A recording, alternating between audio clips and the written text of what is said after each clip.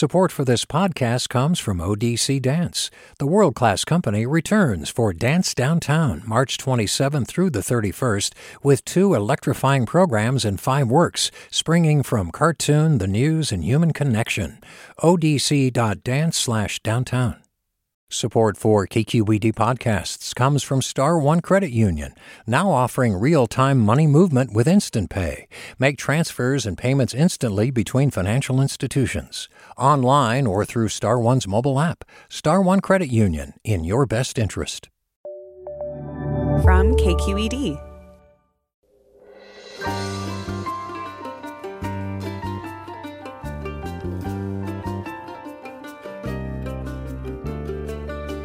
From KQED in San Francisco, I'm Alexis Madrigal. It's that time of year for some Latino families where we honor our ancestors with ofrendas covered in marigolds. Yes, it's Día de los Muertos, and today we're going to talk about the way the tradition has been evolving in the last few years. We'll be joined by one of the creators of the Los Angeles Times digital altar and a curator of a Día de los Muertos show at the Oakland Museum of California. We'll be extending this show into a kind of community altar, hearing from you about those who you miss, those who you remember, both here and now and across borders and time. It's Day of the Dead here on Forum. That's coming up next after this news.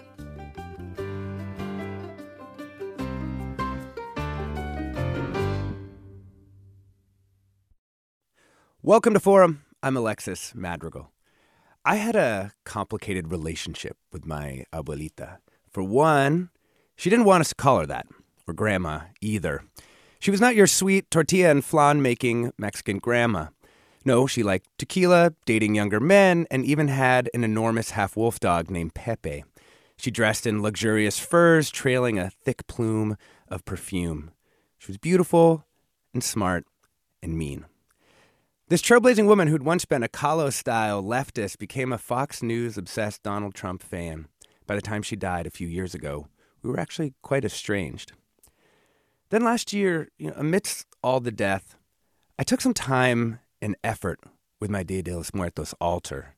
My family hadn't done it as a kid, but my sister's been into it for years, and something about COVID forced me to look back at those who came before me. As I placed each photo among the marigolds, scattering petals, lighting candles, I found myself considering my grandmother's whole sweep of life. Out of Mexico to Washington State, eventually Indiana, and I began to appreciate what a run she had had outside my relationship with her entirely. She had guts and was fiercely independent at a time when that was not expected of most Mexican women. A new and kind of unexpected peace actually settled on me. I didn't realize that I'd been troubled by how things had ended with her. But standing there before all my ancestors, something calmed. I'm not a religious person, but I planted about 15 cempasúchil plants, the marigolds, this year, and they're all blooming like crazy right now. So that's my Día de los Muertos story today, and we want to hear yours about your ofrendas, your ancestors, your relationship to the indigenous practices of Mesoamerica, how they've morphed during these weird times, and what has endured. And even if you don't have a Day of the Dead tradition, we invite you to share too. Has someone important to you recently died? Tell us a little bit about them. You can get in touch, 866-733-6786. That's 866-733-6786. Twitter and Facebook, of course, we're at KQED Forum. Or you can email your remembrances to forum@kqed.org. This morning, we're joined by Fidel Martinez, audience engagement editor at the Los Angeles Times, Michelle Tellez, an associate professor in the Department of Mexican American Studies at the University of Arizona, and Erendina Delgadillo, art curator and former associate curator of history at the Oakland Museum of California. Welcome to all three of you. Thank you for having me. Yeah. Having us too. Michelle, let's start with you. I thought, we all kind of have our stories and our remembrances. Why don't you tell us who you're remembering this year, and then maybe we can get into sort of the origins of Día de los Muertos as we celebrate it today. Thank you. Thank you so much for having me. And I appreciate that question because this is at the root of the celebration and of the sacred time, right? So I'm always honoring my parents who I've lost in the last, my father over 20 years ago, my mom 10. But this year, I'm celebrating and honoring a guerrera, a woman who I've written about, Hortensia Hernandez. She was a leader of an autonomous movement in Tijuana, Baja California. And she had a quick passing this year from cancer. And so I'm honoring her and just remembering all the lessons she brought to me as a young person and as someone who is interested in thinking about a world that doesn't yet exist. Yeah. And so when you've looked at the origins of this sort of as a scholar of Mexican American studies, what do you see in it? It's obviously a mix of different kinds of traditions, both like some very ancient and some quite new. I mean, I think that's actually, there's nothing more to say than that, right? I mean, it's drawn from this long tradition that we know comes from indigenous practices. We know that they were syncretized because of colonization and Christianity, that the arrival to the Americas. And then we know that over the course of history, humans are constantly evolving. Cultural practices are also constantly evolving, right? And so through this combination of both, a relationship to the natural world, I mean, originally, of course, Mikaiwi, which is the tradition that comes from the Aztec ceremony that honored the dead, it was also closely related to the natural world, to the harvesting, to the changing seasons, right? And so that we know that it's a much broader interaction. And then over the course of time, we know that All Souls Day and All Saints Day sort of become transposed on these early traditions as a way to convert indigenous communities into Christianity. And so even upon arrival to the United States, right, the traditions change, the celebrations change and are marked by political context, social context, what is accessible, what is not accessible, economics, right? And so I think that for myself, I became intimately aware of the ceremony because I experienced the sudden loss of my father. And there was something that I wanted to connect to back in the pueblo that we're from. People go to the cemetery and honor their loved ones, but they didn't necessarily make altars or do the same kinds of processions that you see in other parts of Mexico. So for me, when I came to understand the ceremony, I was actually living in Los Angeles, and self-help graphics, is one of the places in the 70s that, really brought Dia de los Muertos, Dia de Muertos to the United States. And through learning about it, I found a place, a ritual that made sense to me, and that then I was able to, teach to my own daughter. And it's something that she's now been raised with. Yeah. Erendina Delgadillo, art curator at Oakland Museum of California, you put on a show around this topic, sort of the modern origins of the celebration, basically. I guess it was last year, maybe it's 2 years ago. What's time at this point? And I was really struck by the way that you connected it up with the sort of political context of rising Chicano power, specifically here in the Bay Area, like how our tradition sort of evolved in the Bay. Yeah, I, like Michelle, I think was introduced to the tradition through self-help graphics and art. I was born in Santa Cruz. I was raised in Los Angeles, and my family was raised in Boyle Heights. So they're really familiar with self-help and their work. And I, as a second generation Chicana, right, my parents were both born in Mexico, but came over relatively young, and they were, of course, politicized in college, and then passed on those sort of Chicano versions of our traditions and heritage to me. So I really don't remember a time before Dia de los Muertos. And when I was asked to curate the 25th, actually, anniversary exhibition at the Oakland Museum of California, it took me a minute to really think about how I wanted, knowing that the majority of our audience at the Oakland Museum is not Chicano, not necessarily Latino, Latinx. And so they have a different relationship certainly than I did with that tradition. And so I really took some time to think about how we could use this platform to frame Dia de los Muertos in a way that pushes, gently or not, at the commodification, that's so troubling to, the relatively recent commodification and buying and selling of, exactly like Michelle said, is a tradition that's spiritually grounded and that has sustained Chicano identity and Chicano politics and helped to pass down our sort of political relationship to this country, to living on this side of the border as brown folks, how to convey that to folks outside of that experience. So it did feel, sort of distilling down and trying to set aside my own sort of personal bitterness or anger at that transformation. It seemed like a spiritual, sort of shoring up a sense of self was an incredibly important part of the Chicano version of the Dia de los Muertos. And again, connecting back to community from a political perspective, right? Looking at, saying, so many of the folks, we had the pleasure of being able to speak with folks who had started the tradition in Sacramento, right? Some of whom were connected to the Royal Chicano Air Force, others with the UFW. Some not connected to either of those, political organizations. And we spoke with some folks up here who had helped start the processions at Galeria and at Mission Cultural Center. And those folks who were there on the first celebrations, both of which happened, the one up here in San Francisco started in 1972, as did the celebrations at Self Help Graphics. And those in Sacramento, I believe the first procession was around 1975. But they all mentioned that, it was not something that was immediately embraced by the community, especially those older folks who, for the sake of survival, had subsumed traditions. They came out and told them to go back inside, speak English. We don't do this on this side of the border.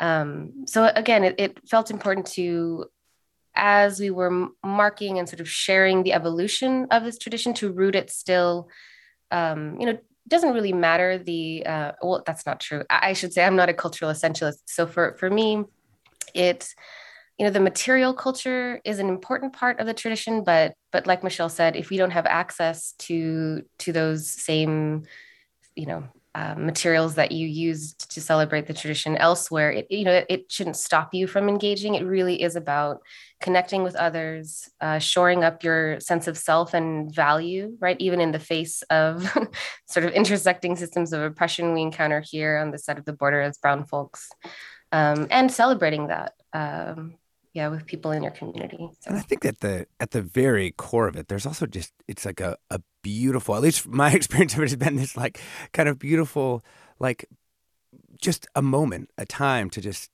to sit there with your past, with how you got there. And I think it is something that I think, I know lots of Mexicans who didn't grow up celebrating, but who have gotten into it in part because it feels good to recognize where you've come from and how to think about that.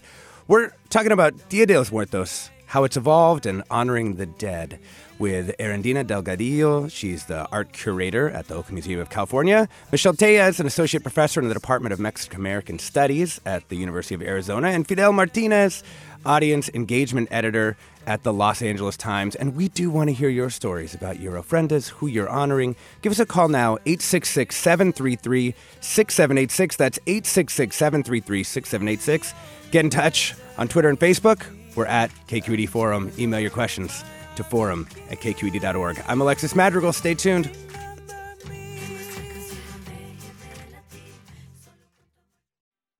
This is Barbara Leslie, president of the Oakland Port Commission. Oakland International Airport, OAK, is proud to bring you this podcast of KQED's Forum.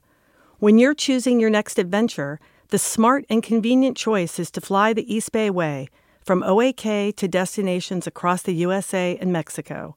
And when you return home, tune in to KQED, always bringing us remarkable stories about who we are and where we live.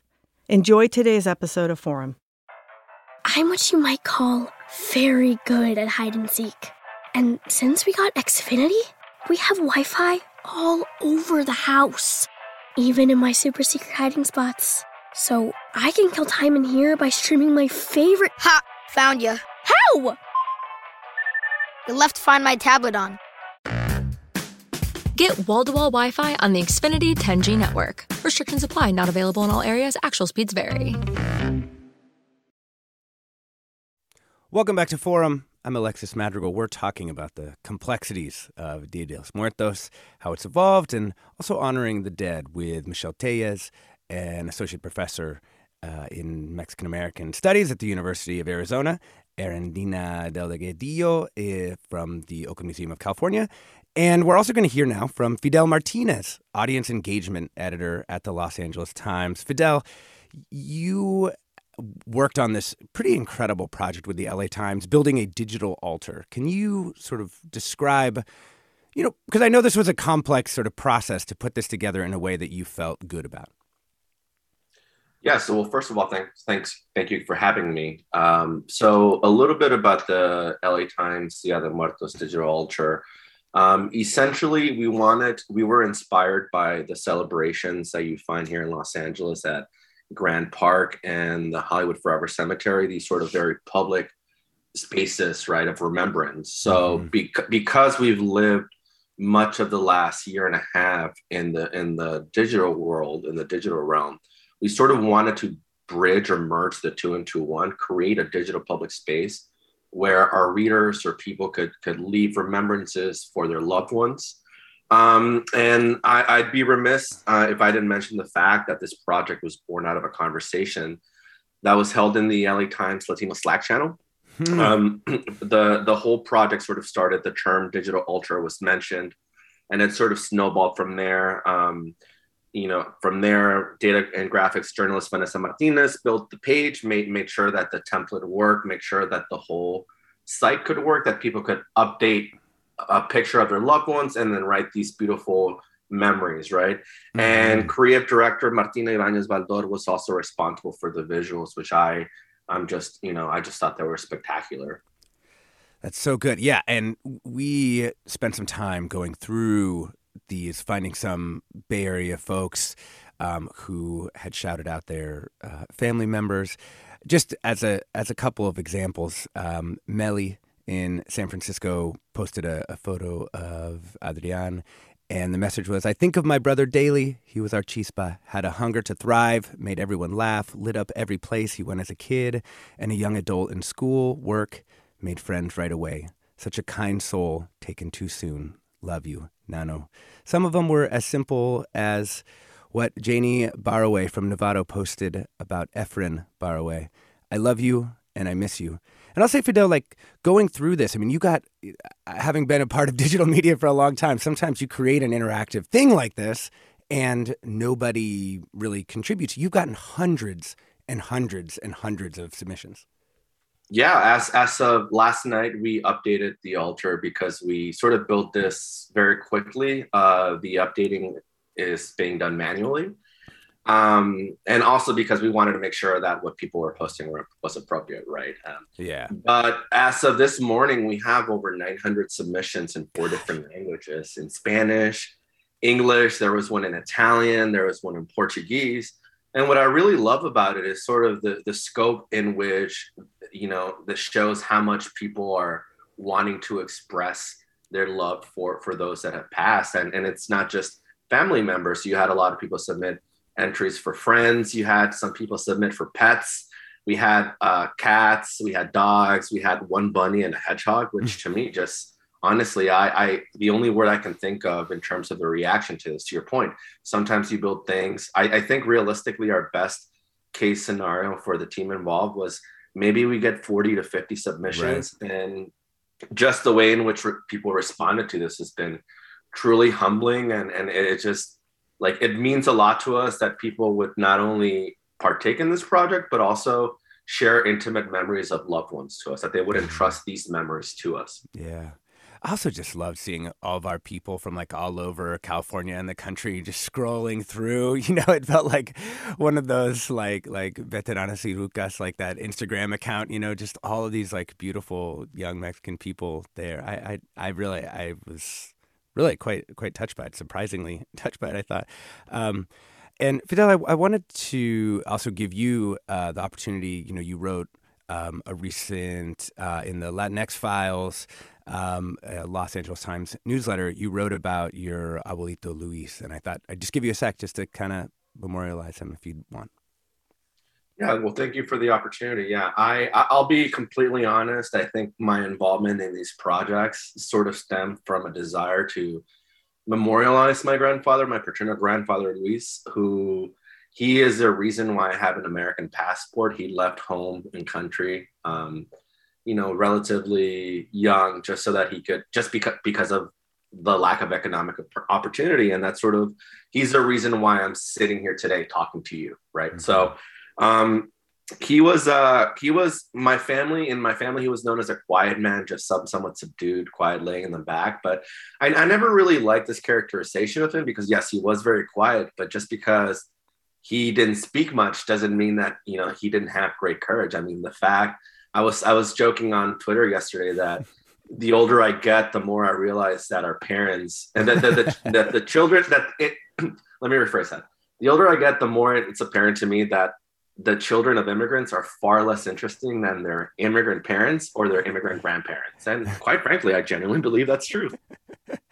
I mean, certainly more interesting. Yeah. I mean, and this project was sort of an idea as we wanted to do something for Los Angeles, which is, half Latinx, and so for us to see so many members of our community respond so positively to this, when we went into this knowing that it's sort of it's a very culturally sensitive topic. And the fact that the LA Times is an institution which has historically vilified and mischaracterized Mexicans and Mexican Americans, there's obviously a lot of, historical distrust towards this institution. But for us as being a Mexican American in the LA Times, like I want to use my position to, basically service this community that has long been ignored. And the reaction to this has just been, like I said, humbling and overwhelming. I want to bring in our first caller, Art from Sacramento. Welcome to the show. Hey, thanks for having this show. I really appreciate it. I have a big family. I'm an 11th in a family of 15, and I've lost 2 siblings, 3, really. I think the third one was just, anyway, it's long and complicated. But the thing is that, I'm reflecting on something I heard 2 days ago from someone I was taking care of. And they said, I asked, what's your favorite song? And they said, Pink Floyd, I think it was Pink Floyd, I Wish You Were Here song. And I thought to myself that this sentiment of,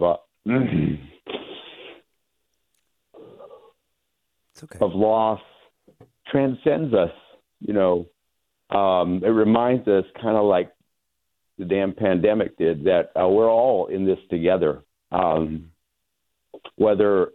talk about the mistrust of institutions. I'm well acquainted with how all that works. But the fact of the matter is that we've always been part of the institution, meaning Latinos and African Americans, Native Americans, and all the rest of us. And so I just appreciate this story today. Hey, Art, keep it for one sec. Did you grow up celebrating Dia de los Muertos? Or? No, actually, I sure didn't. And, I grew up really near where Cesar Chavez did the work in Delano along with the Filipino Americans. And I never learned about Cesar Chavez as a high schooler and being within a 50-mile radius of Delano. And so there's a lot of things that I think my family, my mother and father, were really, not that they intentionally tried to make sure we assimilated. That was the word back then. I think it was, my name's Arturo, but my first grade teacher called you Arthur, and it stuck. And then you get better job offers with a name like Arthur than Arturo. And now it actually might work out that Arturo would get you a better job offer. So it's just times have caught up with us. The fact of the matter is that honoring, so that's it. Hey, thank you for all that, Art. Aaron, Dina, I thought I'd come back to you on this, just in terms of like understanding how this tradition continues to sort of live and grow. And I thought I'd ask sort of the most obvious question that sort of comes out of this, which is sort of the Coco question. Like, has this did that fundamentally change the commercialization, or was it merely just kind of one step in a much longer road? And for, people like Arturo and myself, maybe that helps to bring the tradition back for people, or help them understand it as a new thing. Yeah, just your reflections. That's a big question. I have to say, I have not seen Coco. I was concerned about having those images, which I imagine are just, Pixar, they do their work. They're incredible at what they do. So I didn't want those, what I imagine again are enticing images in my head while I was trying to conceptualize Dia de los Muertos for that exhibition.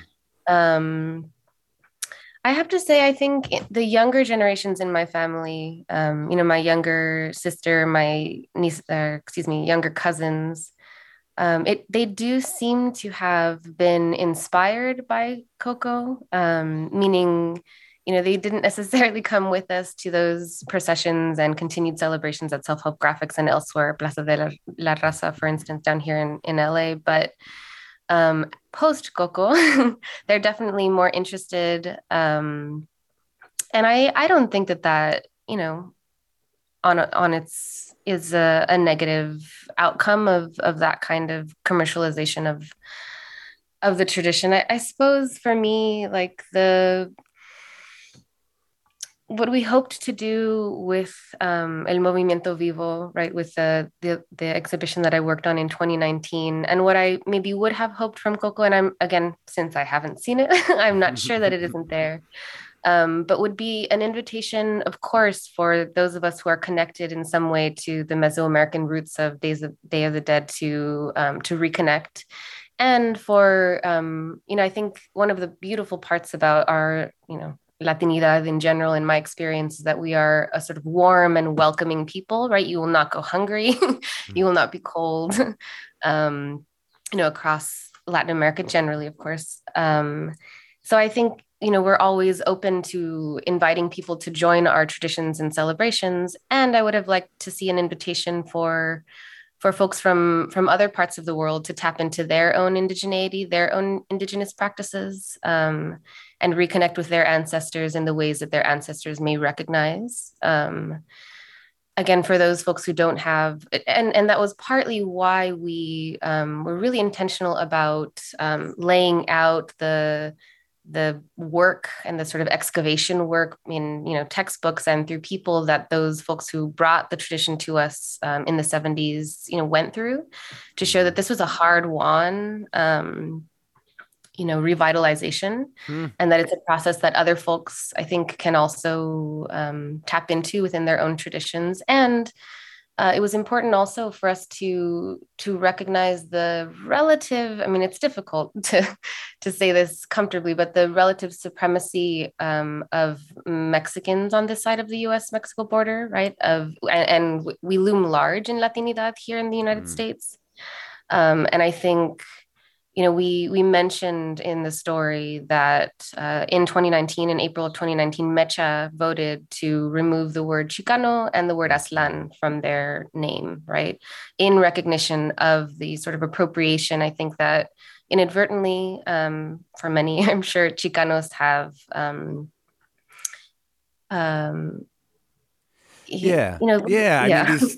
we did a show recently just on the complexities of all these labels and who it seems to include and how people feel included in that particular version of Latinidad. And it's I take it as a very complex proposition. Michelle Diaz, I wanted to ask you, you have a daughter. When you see your own, personal traditions coming up against or intersecting with popular representations of them, how do you talk about that with her? Would you like to transmit to her? Oh, that's a great question. I think that because she has grown up, with this ceremony intimately, she understands it in a way that I didn't at her age.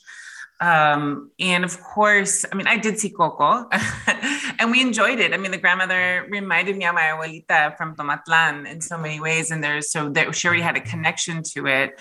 And I think, and we talk about this also with the intersections between like Halloween and Día de los Muertos and cultural appropriation. We were just talking about costume, so it's like these kind of conversations are happening always. And what I always say to her is that, I mean, just like in Fidel's tremendous work on that digital altar, I mean, 900 submissions, that we know that people want to connect. People want to, to mourn and to celebrate, right? And we don't talk about death, especially in the US, in the same ways, right? And so I think that what I explain is that, everyone has the right to honor, and this is a beautiful way in which we can build community, as long as we're not completely forgetting the sacredness of this time as well, right? And as long as we, and it's also sometimes a hard pill to swallow when, there are such, regimented and draconian policies against migrant communities. And yet, culture flows freely sometimes and is often appropriated, right? And so how do we make sense of that, right? And I think that by just really grounding ourselves and building relationships and knowing that that we all desire to connect as we're battling this idea, this duality that we experience and that we live of life and death. Like we're always fighting that ultimate outcome, right? I think that that's what makes sure that we center the sacredness of this moment. Yeah. Hey, Amy from San Jose, welcome to the show. Good morning. Thank you for taking my call. Absolutely perfect segue into my question for you. So, growing up in California as a white Anglo-Saxon Protestant upper and middle class female, I was misinformed that Día de los Muertos was quote unquote ancestor worship. And fast forward several decades on, I lost my dad, and just learning and understanding more about Día de los Muertos, I would like to understand how the Latin community would allow me, how can I celebrate Día de los Muertos and honor my dad without being a cultural imperialist and without being disrespectful to your heritage? That's a good question. Well, Fidel, this might be one for you. I also want to say, one of the great things about this tradition is it can be entirely private inside your house. I don't think I have a hard time imagining that if you lit a candle and put a marigold in front of your father's photo, that silently in your house, many Mexican people or anyone associated with the tradition would be mad. But Fidel, what do you think? Well, I can't speak for all Mexicans, Mexican Americans. I cannot. But I will say, though, that I feel that above everything, as long as the intention to honor and celebrate and to commune with the spirit and the memories of loved ones that have passed, and there's absolutely no real way to do it wrong. And to Alexis' point, I mean, if you're doing this privately, I think it's absolutely fine. I think, like I said, the fact that over 900 people submitted to our altar from across the country only speaks to how this is a beautiful holiday, and we're all welcome. Everybody's part of this, Yeah. We're talking about Día de los Muertos, how it's evolved, and honoring the dead with Fidel Martinez, audience engagement editor at the Los Angeles Times, Michelle Tellez, associate professor in the Department of Mexican American Studies at University of Arizona, and Erendina Delgadillo, art curator and former associate curator of history at the Oakland Museum of California. I'm Alexis Madrigal. Stay tuned for more.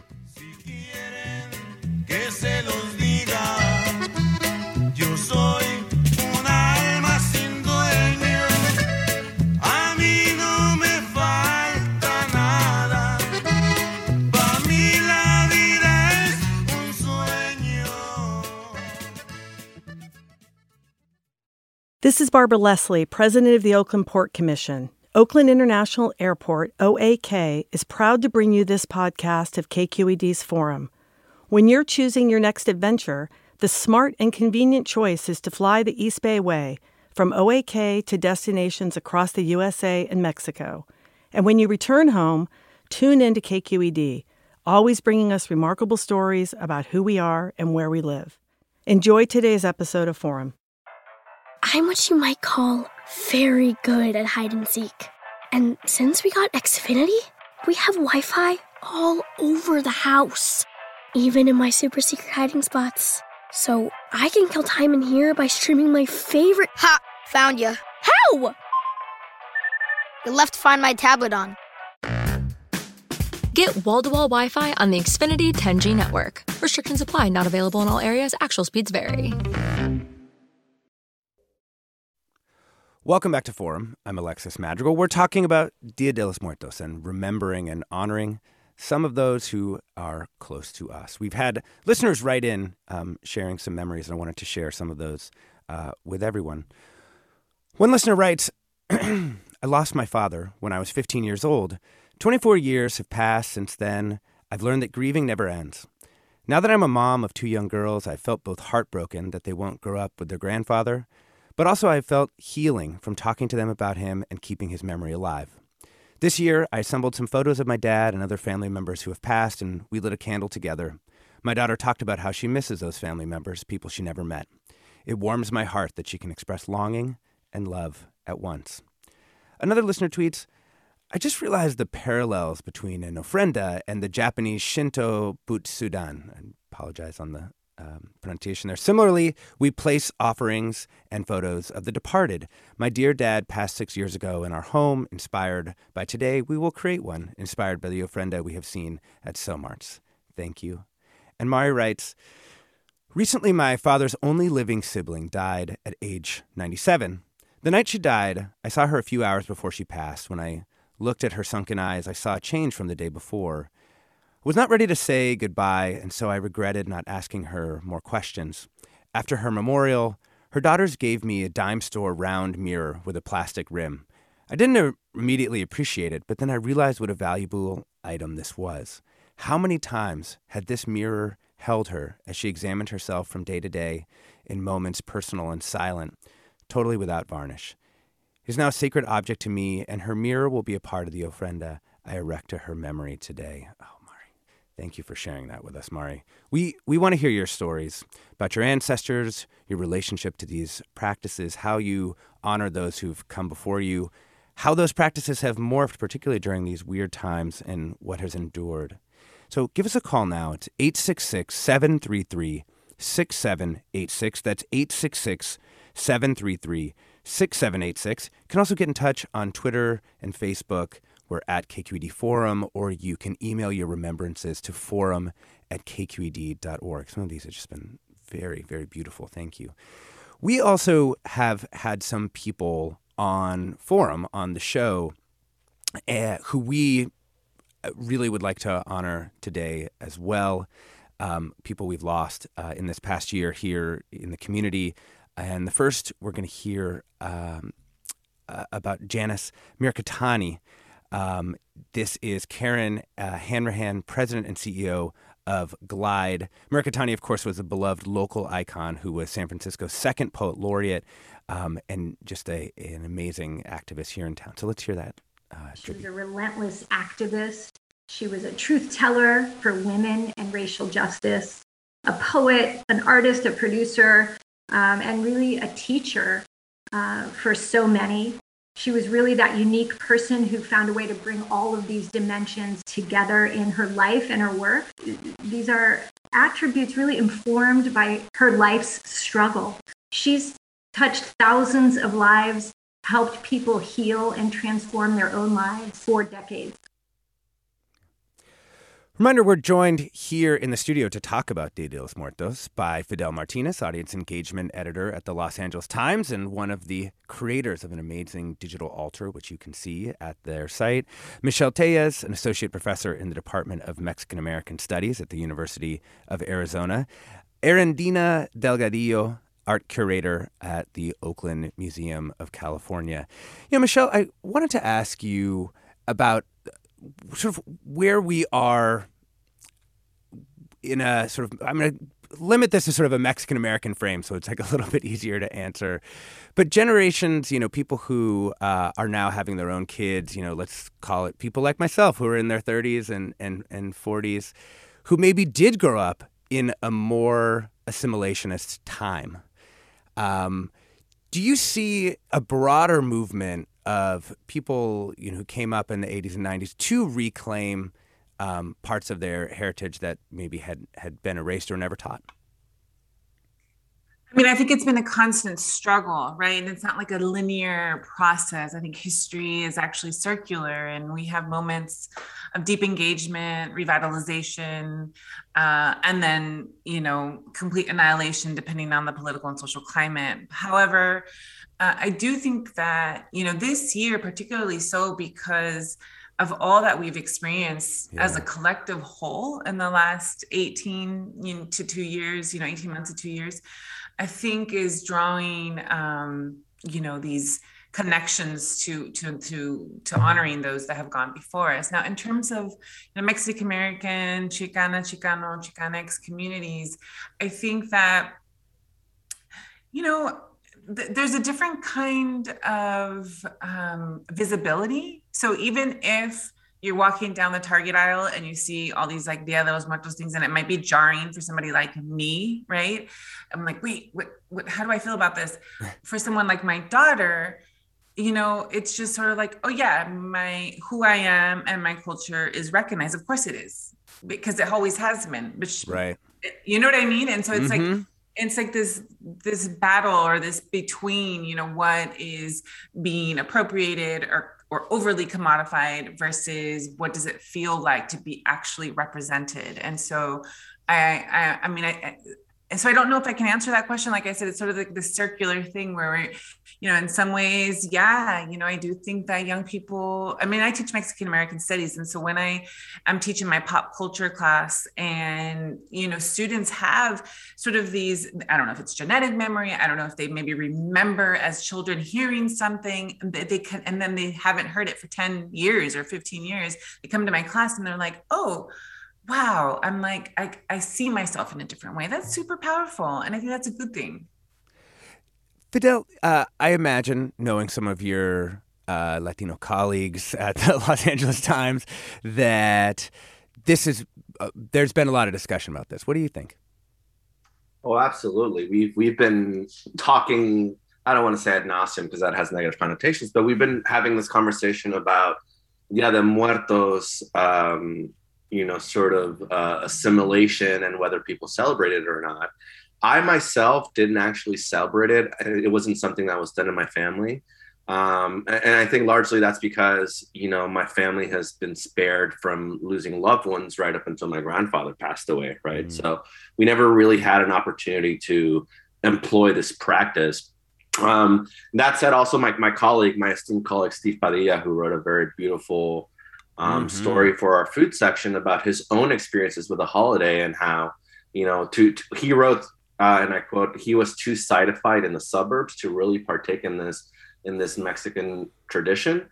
But in the time since, in the last year and a half, he's lost both his parents and a sibling. And for him, this is an opportunity to reconnect or basically embrace this tradition, right? Mm. So I think definitely it's, I do want to comment on the whole notion of appropriation. And I do think that when we went into this project, we were very intentional about everything, even down to the design. We wanted to avoid the calaveras, even though they are part of the celebration. Our thinking was this is such an item that's been Halloweenified too much. Exactly, right. So we sort of wanted to remove that as from the altar so that it wouldn't be a distraction and people could really partake in the holiday as it's meant to, right? In honoring and remembering their loved ones. So yeah.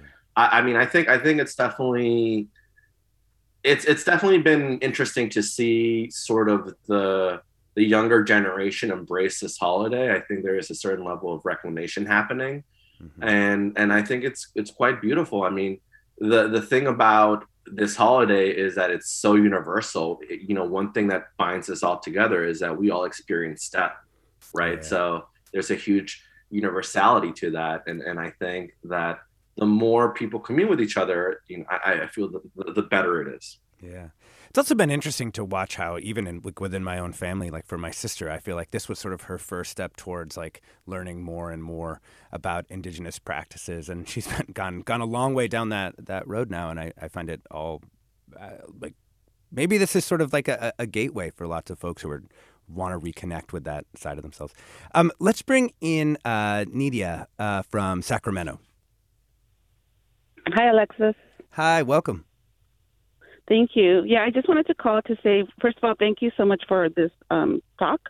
And also really appreciate all the panelists there mentioning groups like Self Help Graphics. As someone from raised and born in east of East LA, I think a lot of these groups, and then the Royal Chicano Air Force as well. I'm now raising a daughter. My husband and I are in Sacramento. And I just think the affirmation of the culture. Just yesterday, she's 10 years old, coming home from school and talking about how in class they were talking about Dia de los Muertos and a lot of the different elements. And we've been practicing that for a few years, but I didn't grow up practicing it. But however, I would say that as Mexican, I think part of the culture of we did always acknowledge death. Death was always a part of life. So there was that piece of it. And once we were able to travel to Mexico, because there were several years there where my parents were undocumented and weren't able to go to Mexico. Once we were able to, part of the visit was to go and visit El Panteón.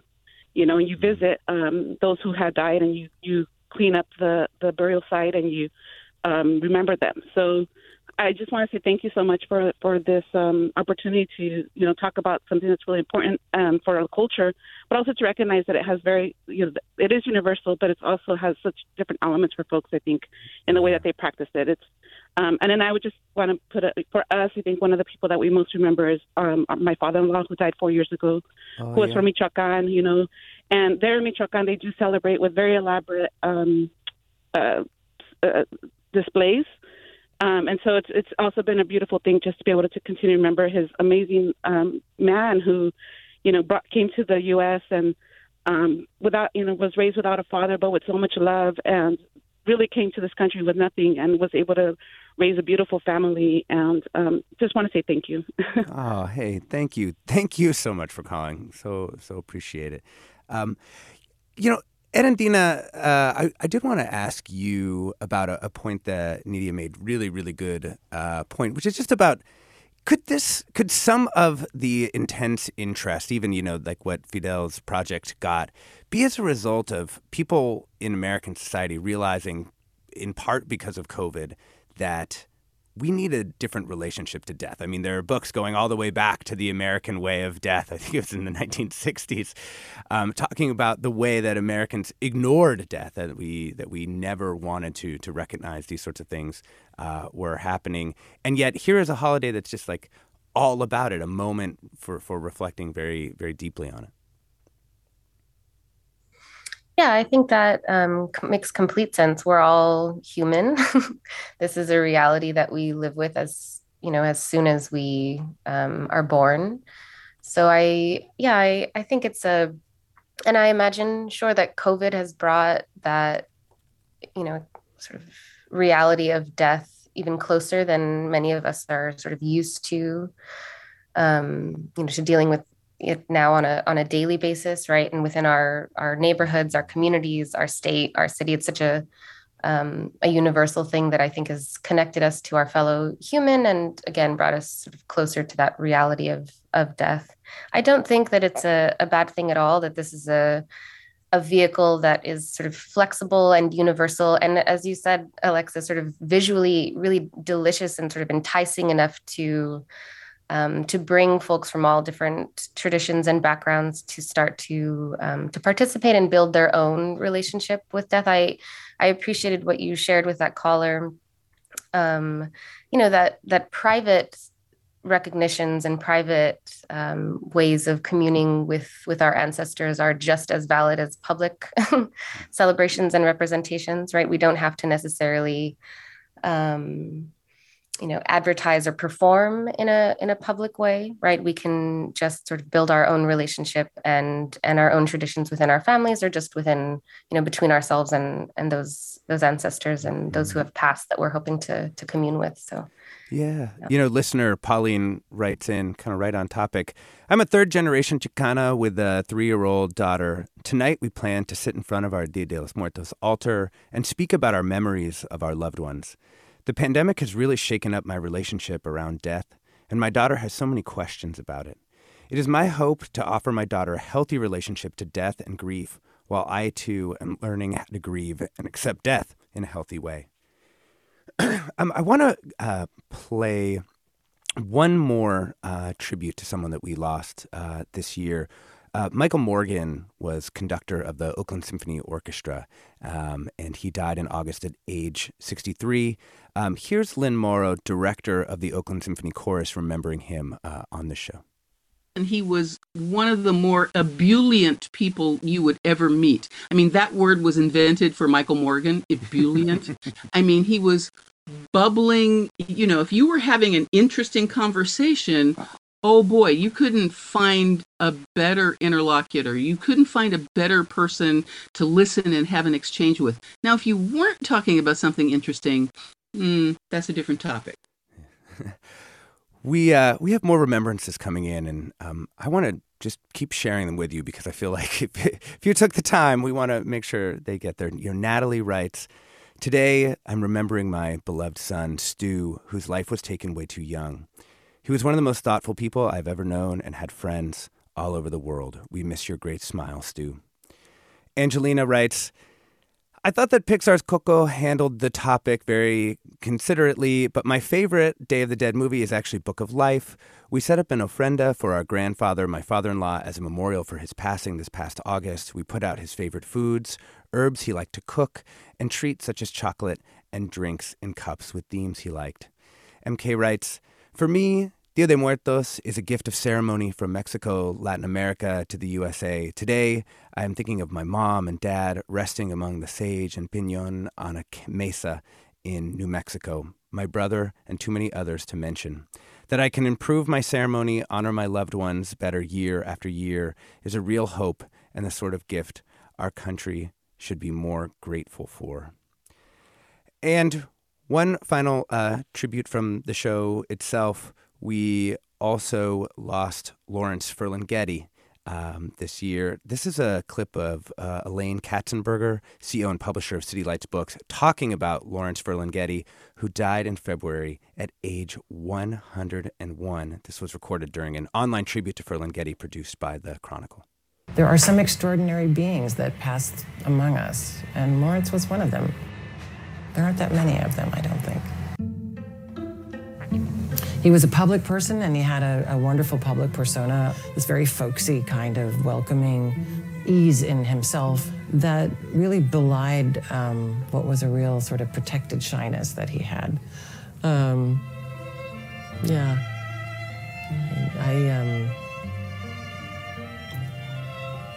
I miss him a lot.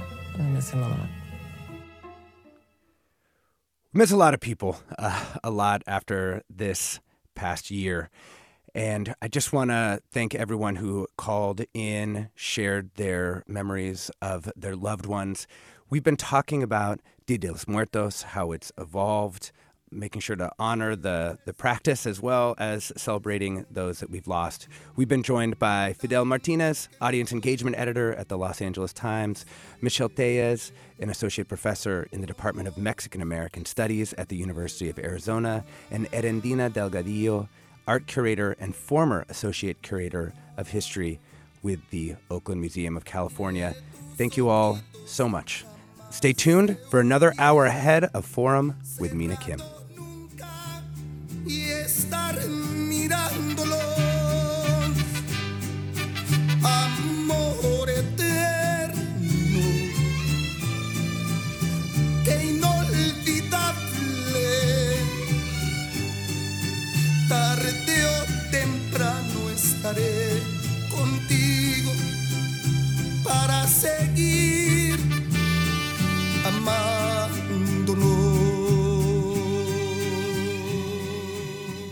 Funds for the production of Forum are provided by the members of KQED Public Radio and the Germanicos Foundation and the Generosity Foundation. This is Barbara Leslie, President of the Oakland Port Commission. Oakland International Airport, OAK, is proud to bring you this podcast of KQED's Forum. When you're choosing your next adventure, the smart and convenient choice is to fly the East Bay Way from OAK to destinations across the USA and Mexico. And when you return home, tune in to KQED, always bringing us remarkable stories about who we are and where we live. Enjoy today's episode of Forum. I'm what you might call very good at hide and seek.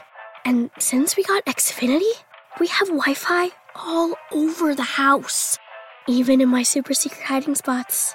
So I can kill time in here by streaming my favorite... Ha! Found you. How? You left Find My tablet on.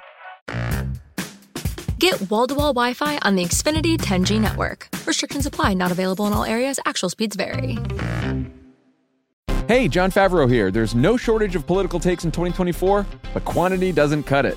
We need a better conversation about the latest, biggest election of our lives. On Pod Save America, me and my co-hosts cut through the noise to help you figure out what matters and how you can help. Every Tuesday, Wednesday, and Friday, Pod Save America is breaking down the political news that makes us laugh, cry, and snap our laptops in half. Expensive year for laptops. Make sure to check out new episodes of Pod Save America on your favorite podcast platform or our YouTube channel now.